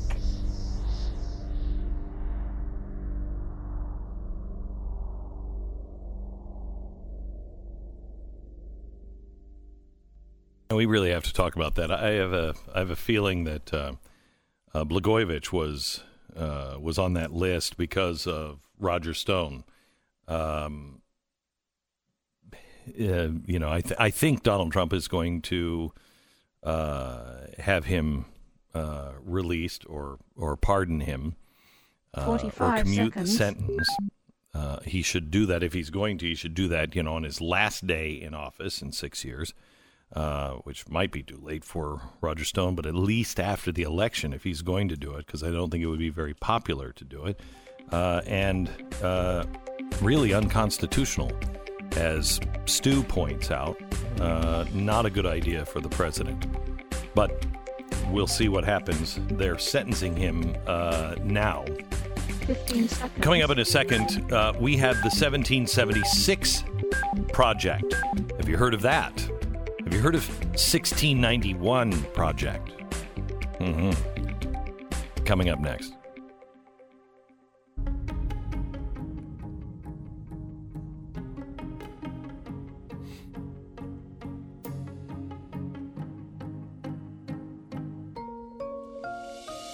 Fusion of entertainment and enlightenment. There is a New York Times podcast called the 1619 Project, and it's all about Jamestown, and they are trying to make it sound like that is the founding of America, and the founding of America was based on racism and slavery. We did not start in Jamestown. Cannibalism happened in Jamestown. Jamestown is a lesson to America, but apparently one that, the New York Times really kind of missed out on. Is it 1619? Is it 1620 in Plymouth with the Pilgrims? Or 1776? We have a professor, and I love this, a tenure-track professor, political scientist at Kentucky State University. If you're just on the track to be tenured, you should not appear on the Glenn Beck program. I'm just saying. We have him coming up next. He has started the 1776 Project that you need to know about in 1 minute. This is the Glenn Beck program. So today's product merit word of mouth is the online review. Google, Amazon, Facebook. If you want to know how good a product is, you're apt to look for the 5-star reviews on one or all of these platforms, which is why I can tell you about Shave Secret. The first thing you should do is don't listen to me. Do your own homework. Go check out what people are saying about them online. You don't need an expensive blade. You don't need creams or soaps or gels for a clean, close shave. What you need is Shave Secret.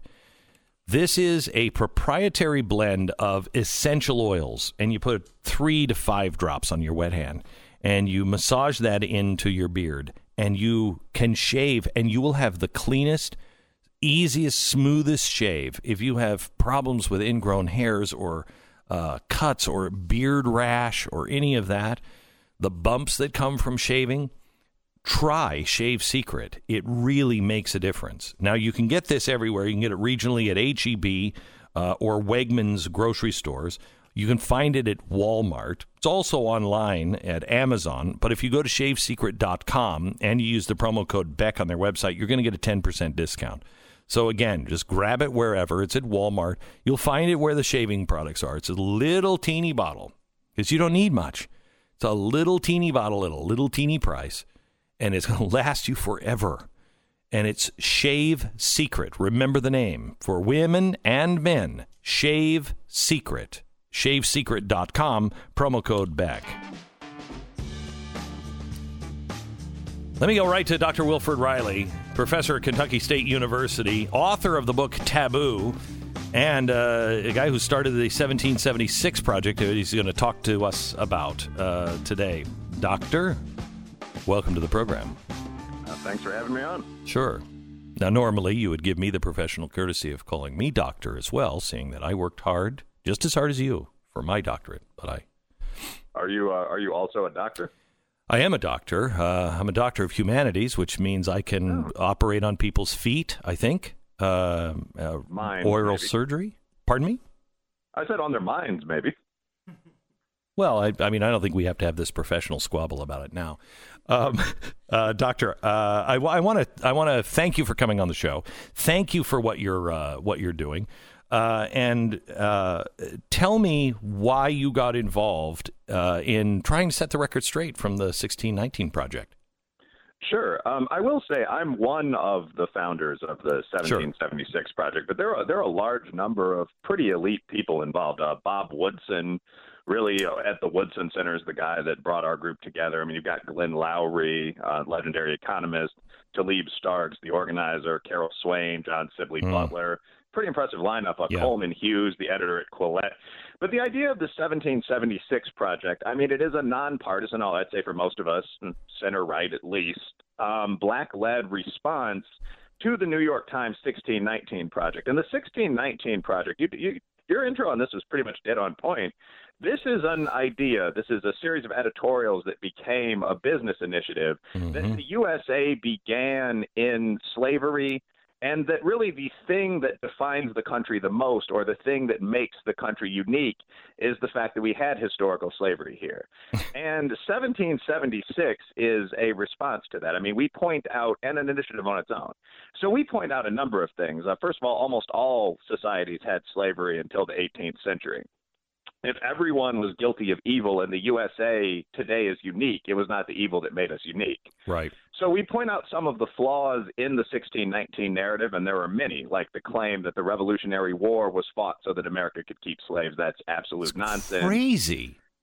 Yeah, that's one of the Gordon Wood, who's the country's probably leading Revolutionary War historian, has really taken that apart, where he points out that that ignores everything that actually led to the war: taxation without representation, French and Indian war debt. I mean, armed battles in the streets, the Boston Massacre. That's all pushed aside. Right, and it also dismisses the first original draft of the Declaration of Independence in Jefferson's own handwriting, where one of the last usurpation is a paragraph that is passionate against slavery. Where's that? Yes.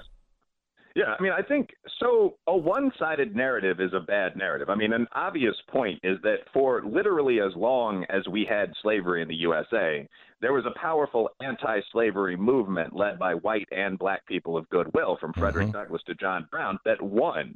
We don't have slaves in the USA. We haven't had slaves since 1865. I've never had a slave or been one, and neither has anyone else who's currently alive who was born in this country. So these are the sort of things that we point out. And in contrast to the narrative of 1619, which is that racism still defines, the racism of 300 years ago still defines exactly what America is today, we have a pretty simple thesis, which is that the United States of America is a flawed but very good society. It's simply not that difficult to make it here, and almost anyone can, given hard work and personal responsibility. People regularly come to the USA from countries where cars are a bit of a luxury item, like Ethiopia and Vietnam, and go on to outperform both black and white native-born Americans. So there's absolutely no reason we should expect less of middle-class black people, or Appalachian white ones for that matter, than we do of recent immigrants from Botswana or the Philippines. That's crazy, and that is a form of racism. So this Go ahead. No, we're responding.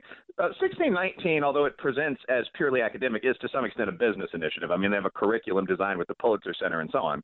So many of us, including me, have fairly elite business backgrounds, and we're responding across a range of avenues. I mean, curricula, media like this, so on down the line. I mean, the narrative can't go unchallenged that the USA is not the world's best country, but rather its most evil. That just doesn't make any sense empirically. Well, they are already, it's already creeping into our schools, and they're taking this at face value. I heard an ad for the podcast from the New York Times, and they said, and there are some disagreements, but that's what we do best is try to get people to talk and find the truth. No, you have taken a theory that is flawed from the beginning, and you've merchandised it, marketed it, and now it's being taught in some schools around the country. It's really dangerous to teach this kind of nonsense, and I can't thank you enough for actually following through and not just talking about it, but getting the curricula changed in schools to make sure we're teaching the truth. Yeah, and in the book you mentioned, Taboo, the 10 Facts You Can't Talk About, recently came out with Regnery. This is something that I talk about, and it's kind of the invasion at a level below what most people recognize of certain ideas into the American mainstream. So I frankly don't think most people know what their kids are learning in school. They don't. This is very important. I would actually, a statement for the parents out there, look at it. There's specific things like what sex education is being taught, what American history is being taught, that any thinking father or mother should ask their child's school district about. I recently observed this with some of my own younger relatives, and it's pretty striking. At any rate, so the response to 1619, I mean, thank you for the compliment. One thing I would emphasize is that nobody, obviously not you, obviously not me, is arguing that slavery was good. Right. What we're saying, it's ridiculous that even need to be said. But what we're saying is a series of empirical points. One, American slavery was not historically unique. Every other country, including the many civilized black nations of Africa, had a form of slavery that was as bad or worse until quite recently. Two, we don't think that slavery was the defining feature of the USA. We don't think it's what made America unique. With no disrespect for that Southern culture, the South was a bit of a backwater before the Civil War, and that's why they lost. And a big reason for that was the reliance on this sort of feudal serf agriculture. Mm-hmm. And third, finally, we do not believe that after 155 years of abolition, and by the way, 53 years of affirmative action, Asians or middle-class blacks or Jewish Americans, Cubans, members of any other minority are still oppressed. That's a meaningless term. So it's important that this be responded to with a real curriculum that says, yes, the USA is not perfect because only God is perfect, but these are the advantages that we have over other societies, and to some extent, these are the advantages where they exist that they have over us. And this is why we exist as the country we are today, and that doesn't trace back to racial quarrels 300 years ago most of the time. Do you address the fact that more slaves went to Brazil, or that Mexico is given the status of beating the United States to abolishing slavery, but they said we'll stop it in 100 years. I mean, that's not the abolishment of slavery. We had to do it through civil war, but they could declare anything they want, but that wasn't the abolishment of slavery. Yeah, we discuss all this. I mean, one point I want to make, and I don't mean to be glib here, but history sucked for almost everyone. If you're talking about Irishmen, Japanese Americans. Women couldn't vote until 1920. So, yes, absolutely, slavery existed in almost all societies. I'm not attempting to apologize for the white slave trade of blacks. No. But it's worth noting that there was also a black slave trade of whites, or at least a Moorish one. I mean, the Barbary slave trade, and inspired the verse, Shores of Tripoli in the Marine Corps hymn. This went on from 1600 to 1800. The powerful Muslim nations of North Africa, when they fought the white states of Southern Europe, would take everyone they captured, quote-unquote, surgically modify them and make them into slaves and serfs. Serfdom itself, that idea that you're a peasant just pushing a sulky plow for most of your life, that existed in Russia and most of Europe, southern France, until 1866. So if you're going to say that people were unfree in America, you have to say also in context that people were unfree almost everywhere in the world. The West did not begin the institution of slavery, but I will say that though it took too long and it took hard fights, it is modern Western culture that eliminated slavery globally. No other culture, including, the proud black and Moorish states many of my ancestors came from, even thought about doing this until the modern abolitionist movement began in England and the USA. So we have our sins, but we also have our virtues, and it's silly to focus only on our sins, especially given that we live here. We're insulting our own society when we do so. So here's the thing that I think most Americans just want. I don't care if we hear about the bad things. I think we need to know about all of the bad things that America did, or we won't learn and change. So we have to learn about those things. But perspective, man, perspective. And look at it in context of the day. Look at what everyone else was doing and understand that, it's an ebb and flow. Sometimes we're better. Sometimes we're worse. I mean, at the time that we're fighting against communism and Nazism in the 1940s, we're also throwing Japanese Americans into concentration camps. I mean, it's both. It's both. Just like humans, we're both good and bad as individuals. And it's that constant battle between those two forces inside of us that shows, in the end, who you are. Were you generally moving forward, or were you somebody that was fighting for evil the whole time? Mm-hmm. Yeah, I think that's well put. My old martial arts sensei phrased it as every human being has a back and a front. And I think that's roughly accurate. When you're looking at the presentation of a man, or of a human being, of course, you want a warts and all portrayal, which is a very famous description of an actual picture. But what I think you very often get from the activist left in the USA is an almost all warts view of the country and a warts-free view of other rival societies. It's simply idiotic to spend hours and hours fulminating about the fact that the USA at one point had slavery and then go on to praise, say, China or the civilized nations of Africa or the Arab world. Much of the Arab world has slavery today. I know. There's more slaves today than there was during the entire Western slave trade, combined, all of those years.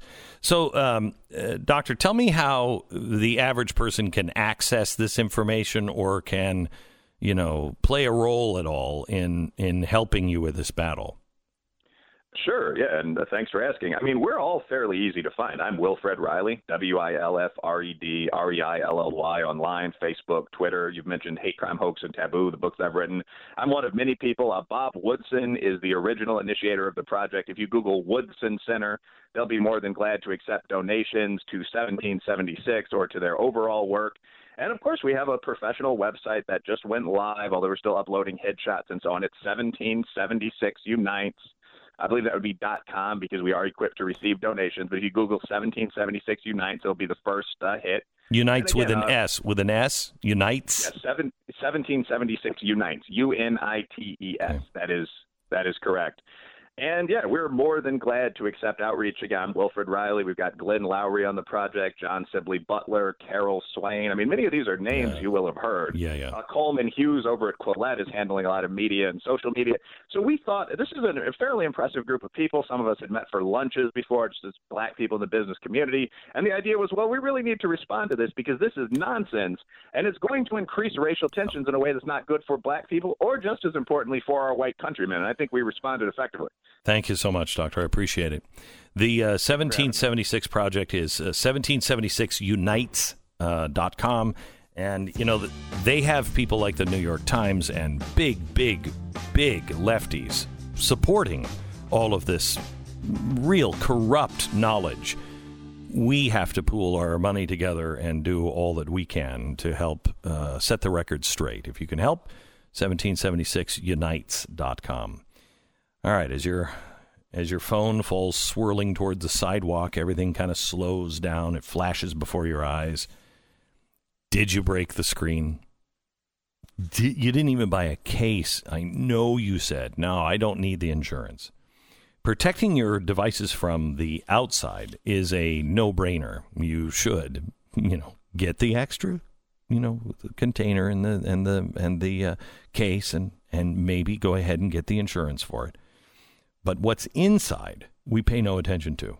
Cyber criminals love to watch your activity and steal your information when you're on an unsecured network, and it gives them pleasure when you have nothing.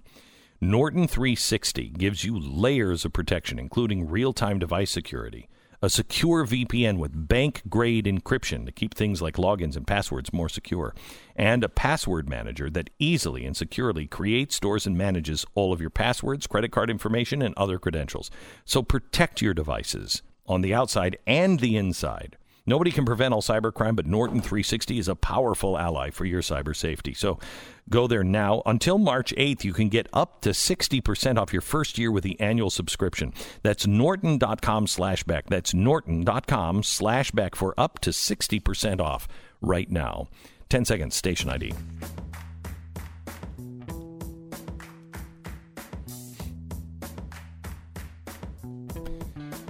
These are the guys we should have at the Restoring the Covenant event. We should have them come in, and maybe they could do a lecture series for the weekend. I mean, this is so corrosive. This 1619 project that the New York Times did. It's just absolutely corrosive. Yeah, I was very much targeting the 1619 project to try to pass them on the podcast list. Yeah. And I got to number 11, and they were number 10. I could never quite squeak in front of them with Stu Does America. This has been this is a real problem. This is spreading like wildfire. It is. It's a big thing, and it's sort of like we've seen this happen. And I was going to say I don't want to compare them, but I kind of do. When you have like the Goebbels, I was going to say, well, I was going to go down that road, like the Holocaust denial type of thing. Yeah. What you see is an entire industry pop up of people who are supposedly historians who will go out and prove, quote unquote, that X, Y, and Z didn't happen. It wasn't as big a deal as you thought. And what it does is it creates a academic sounding backstory for their point of view. And of course, obviously, like the 1619 project is much more mainstream than this. But what happens is someone who kind of believes maybe in some of the Holocaust denial stuff goes online and starts reading this stuff, and it sounds really official, and it's backed up by X, Y, and Z organization or whatever, and it gets an air of credibility. Yeah. And the 1619 project, obviously there are differences here, but it is incredibly misleading. It is it's wrong. Wrong. America didn't start in 1619. We weren't based in slavery. That's not what the war was about. None of it. May I just recommend the best thing you can do for your kids this year, and I mean this sincerely, is bring them to the Restoring the Covenant event in Gettysburg the weekend of July 4th. This is something that we're doing to, restore the covenant, which I'll explain at a later date if you need to know, or you can read about it on the website. But it really is a chance to gather together and celebrate America. We're bringing truckloads of stuff for our museum. We'll have a pop-up museum of the best stuff and the worst stuff about America. And we're going to have the pop-up museum. We're going to have speakers for the 3-day period. We're going to have a great fireworks. I'm actually meeting with the composer today. We have an Emmy Award-winning, Oscar-nominated composer that is working with me for the next few days to do something entirely different for this fireworks show. Get your information and get a place at Restoring the Covenant in Gettysburg. Go to glennbeck.com. July 4th weekend, Restoring the Covenant, glennbeck.com. All right, let's talk about securing your future against uncertainty. Please be careful with your fiscal house. Do your homework. Make sure that the things you're going to invest in are the right things for you and your family. And if putting a portion of your portfolio into gold is the right move for you, as it is for many people, then Goldline is the group you want to call. Goldline has their enhanced expedited enrollment for their accumulation program. This is a 3-step process to sign up online today. In less than 5 minutes, they can help you to determine the best way to secure your future against uncertainty. And for a limited time, Goldline is offering free silver coin for any accumulation of $200 a month or above. So what this means is you put $200. I can't afford gold. Well, can you put $100, $50, $200, $500 away every month? And it accumulates. It grows. They're the only people that do this. I asked them if they would put this program together for so many people who say, I can't afford gold. You can. Call them now. 866-GOLDLINE. 1-866-GOLDLINE. Tonight on Stu Does America, we look at the chaos in Nevada that is about to hit us all. Go to StuDoesAmerica.com for all the links to platforms.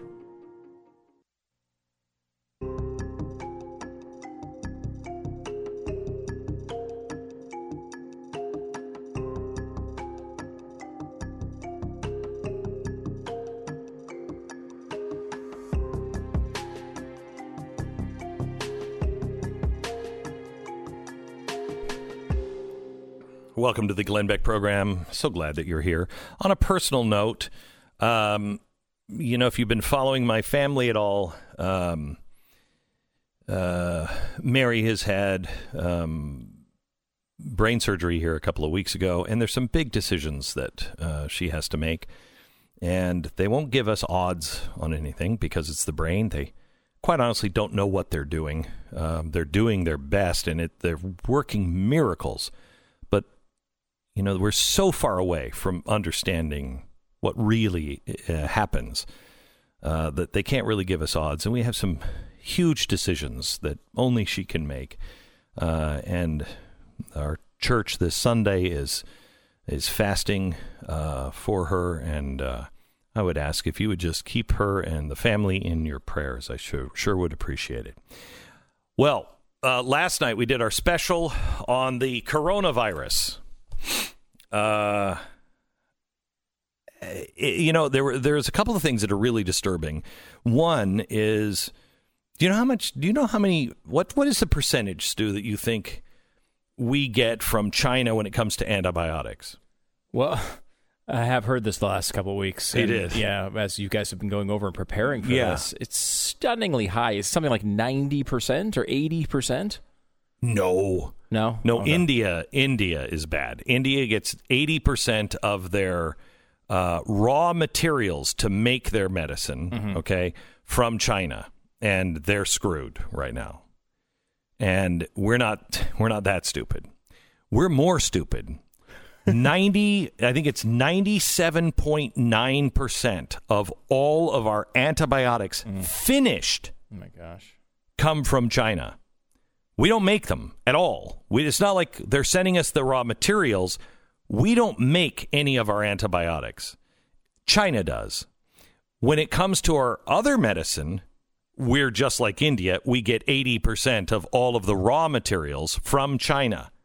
That is a suicidal idea and something that we've talked about on this program back years ago, 10, 15 years ago. This began with a Clinton initiative to make sure that all vaccines were affordable. Well, you can't make all vaccines affordable. Some of them are for rare disorders.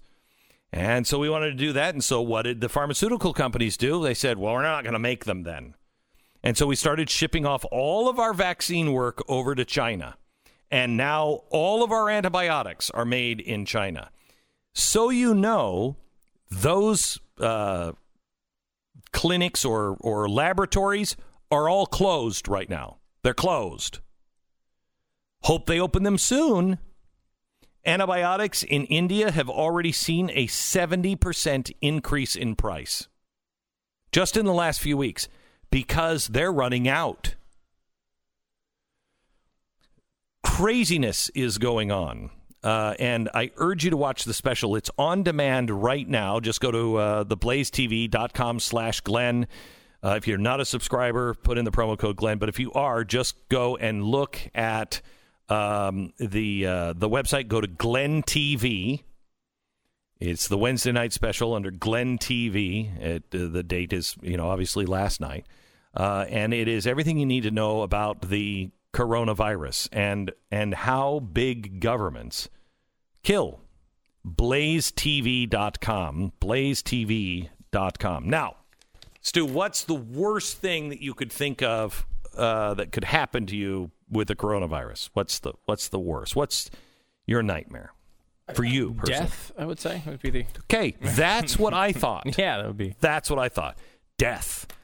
Grueling, coughing, horrible. Not the Ebola, but death. Yeah. Okay. Mm-hmm. Let me give you a new story. You might change your mind. From the University of Minnesota, studies show COVID-19 likely has multiple infection routes. As the COVID-19 outbreak grows in China and abroad, new studies attempt to answer on how the virus is shed and the range of clinical outcomes, with 2 studies indicating that shedding, therefore the transmission, likely occurs via multiple routes. Now remember, you think being a patient and dying is the worst. Yeah, that's the worst thing I can think of. Currently, testing for and confirmation of infection with COVID-19 is conducted via oral swabs. But a study published in Emerging Microbes and Infections, Chinese scientists report evidence of the oral anal fecal transmission route.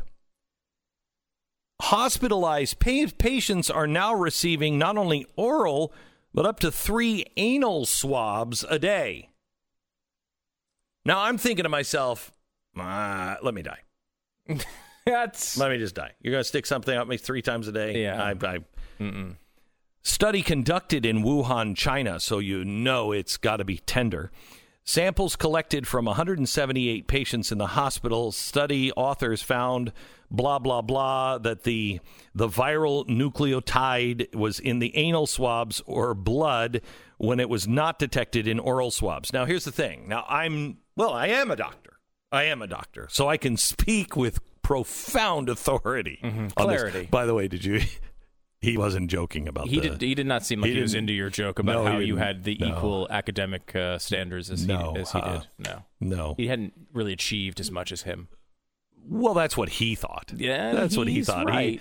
He thought, when I said to him, I worked just as hard as you for my doctorate. And then when he found out it was Doctorate of Humanity, he looked down on it. Like, no, you didn't. You just showed up. You flew into a city. You stood on stage. They put something around your neck and said, "Hello, doctor." Right. Isn't that what he did?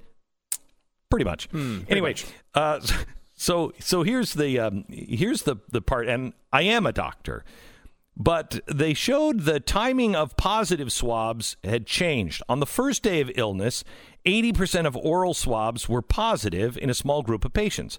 But by day 5, 75% of anal swabs were positive for COVID-19.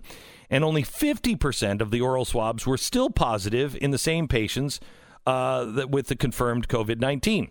So if you just do, at the beginning, they swab your mouth, and it's by your mouth.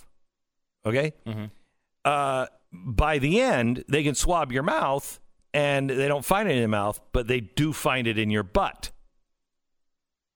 Well, that's kind of the way, if I had a salad, I first find it in the mouth. I swab for blue cheese. I just had a salad. I'm like, he's got a salad. You're not going to find it in my butt right away. Mm-hmm. I come from the salad bar. You swab my butt, you're not going to find any dressing. Now, I'm speaking academically here as a doctor. You're over my head here with the technical details. I can't follow. Really? Is this too deep? You know what? Yes. That's exactly what it is. That's exactly it. Okay. All right. Let me give you a couple of clips here from the special last night. Here's the clip on the mortality rate. Coronavirus has a mortality rate of 2.3. That means for every 1,000 people, about 23 get it, okay? Regular flu is 0.1. Every 1,000 people that get the flu, 1 will die. Now, consider that scientists are saying that if this does become a pandemic, 30 to 60% of the population could get the virus. So if you look at those possible numbers, the low estimate is 30 million people dead. So now the question, do we know enough about this virus? What are the Chinese not telling us? The sections on what the Chinese are not telling us are truly terrifying. The part of how they are keeping things quiet and what they're doing to their own people, equally terrifying. That's why we took a different slant on this. You know, you can read all about, you get a runny nose, you get fever, blah, blah, blah. That's how you check it. Wash your hands. Don't swab anybody else's butt, I guess. Don't swap spit. Don't touch anybody's eye. That's the kind of stuff that, you need to know and you can find out anywhere. What we tried to show you is it is a crisis that always brings big government, and big government always brings death. China currently has just done their Patriot Act. They've just enacted new laws that allow them to do even more surveillance on their people. I don't know how you can do more surveillance on people, but they now have the right to completely surveil you, take you for any reason, put you in a camp, all of it in the name of health. Well, this we learned through the Patriot Act. It doesn't end well. We are now going into a time where if this impacts our economy the way the experts say it might or probably will, Donald Trump could lose this because let's just take the medicine. If they continue to be closed in their laboratories, just the laboratories, forget about the stock market, just health, and now an antibiotic is rare. We're not making it. We don't have it. You can't buy it, or if you buy it, it's really expensive. Who's going to be the candidate that is most appealing? The one that is saying free universal health care? The one that says we've got a problem and it's this capitalist system that drove these drug manufacturing out because they were all greedy? When the truth is, it was the socialists that were trying to do fairness that drove all of these people out because there's no way they could afford it. And you wouldn't get it anyway if you had a socialist system because the government couldn't afford it, just like you're seeing elsewhere, including in China. If that's the kind of health care you want, go for it. I don't. But who wins? A big government socialist or a capitalist? This is the tact we took last night, and it's so critical. At the end of the episode, I talked to you about some ethical questions that we have to answer now. And the biggest one, in my opinion, was one tucked in between all of these ethical questions, and that is, what rights am I willing to give up for the good of everyone else? There's a medical emergency. Okay, am I willing to quarantine myself? Am I willing to do that? Okay, yeah. But also, What rights am I willing to take away or just stand by silently as the government takes away rights from others, but not me? Say you're Japanese, 1941. If those two things are different, if I'm not willing to do it myself, and I'm willing to do more on other people, you got a problem. But we have to know where those lines are right now as a people, because once fear or hunger or lack of medicine or chaos happens, it's too late to have those logical discussions, because the decision will be made and everyone will say, I don't know what they're doing. I think it's wrong, but what am I going to do about it?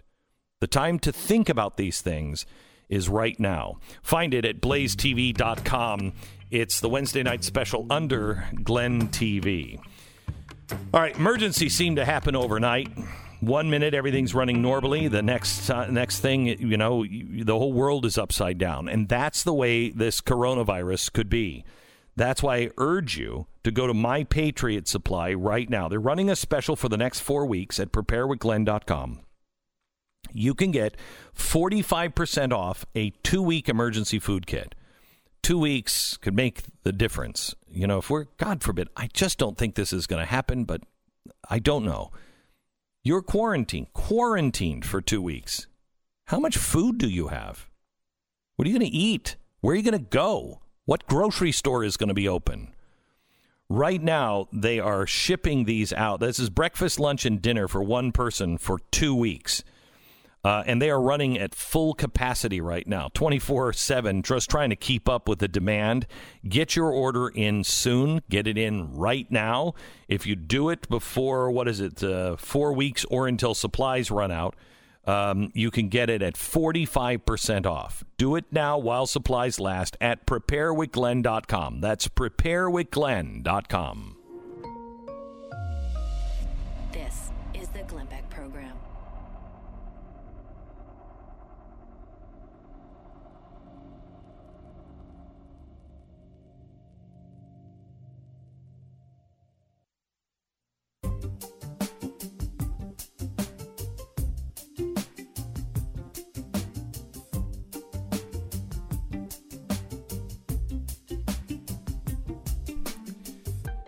At 888-727-BECK is our number. Tomorrow is Friday. We're going to take a lot of phone calls tomorrow. Bill O'Reilly will join us tomorrow, and looks like we are going to miss the Roger Stone sentence.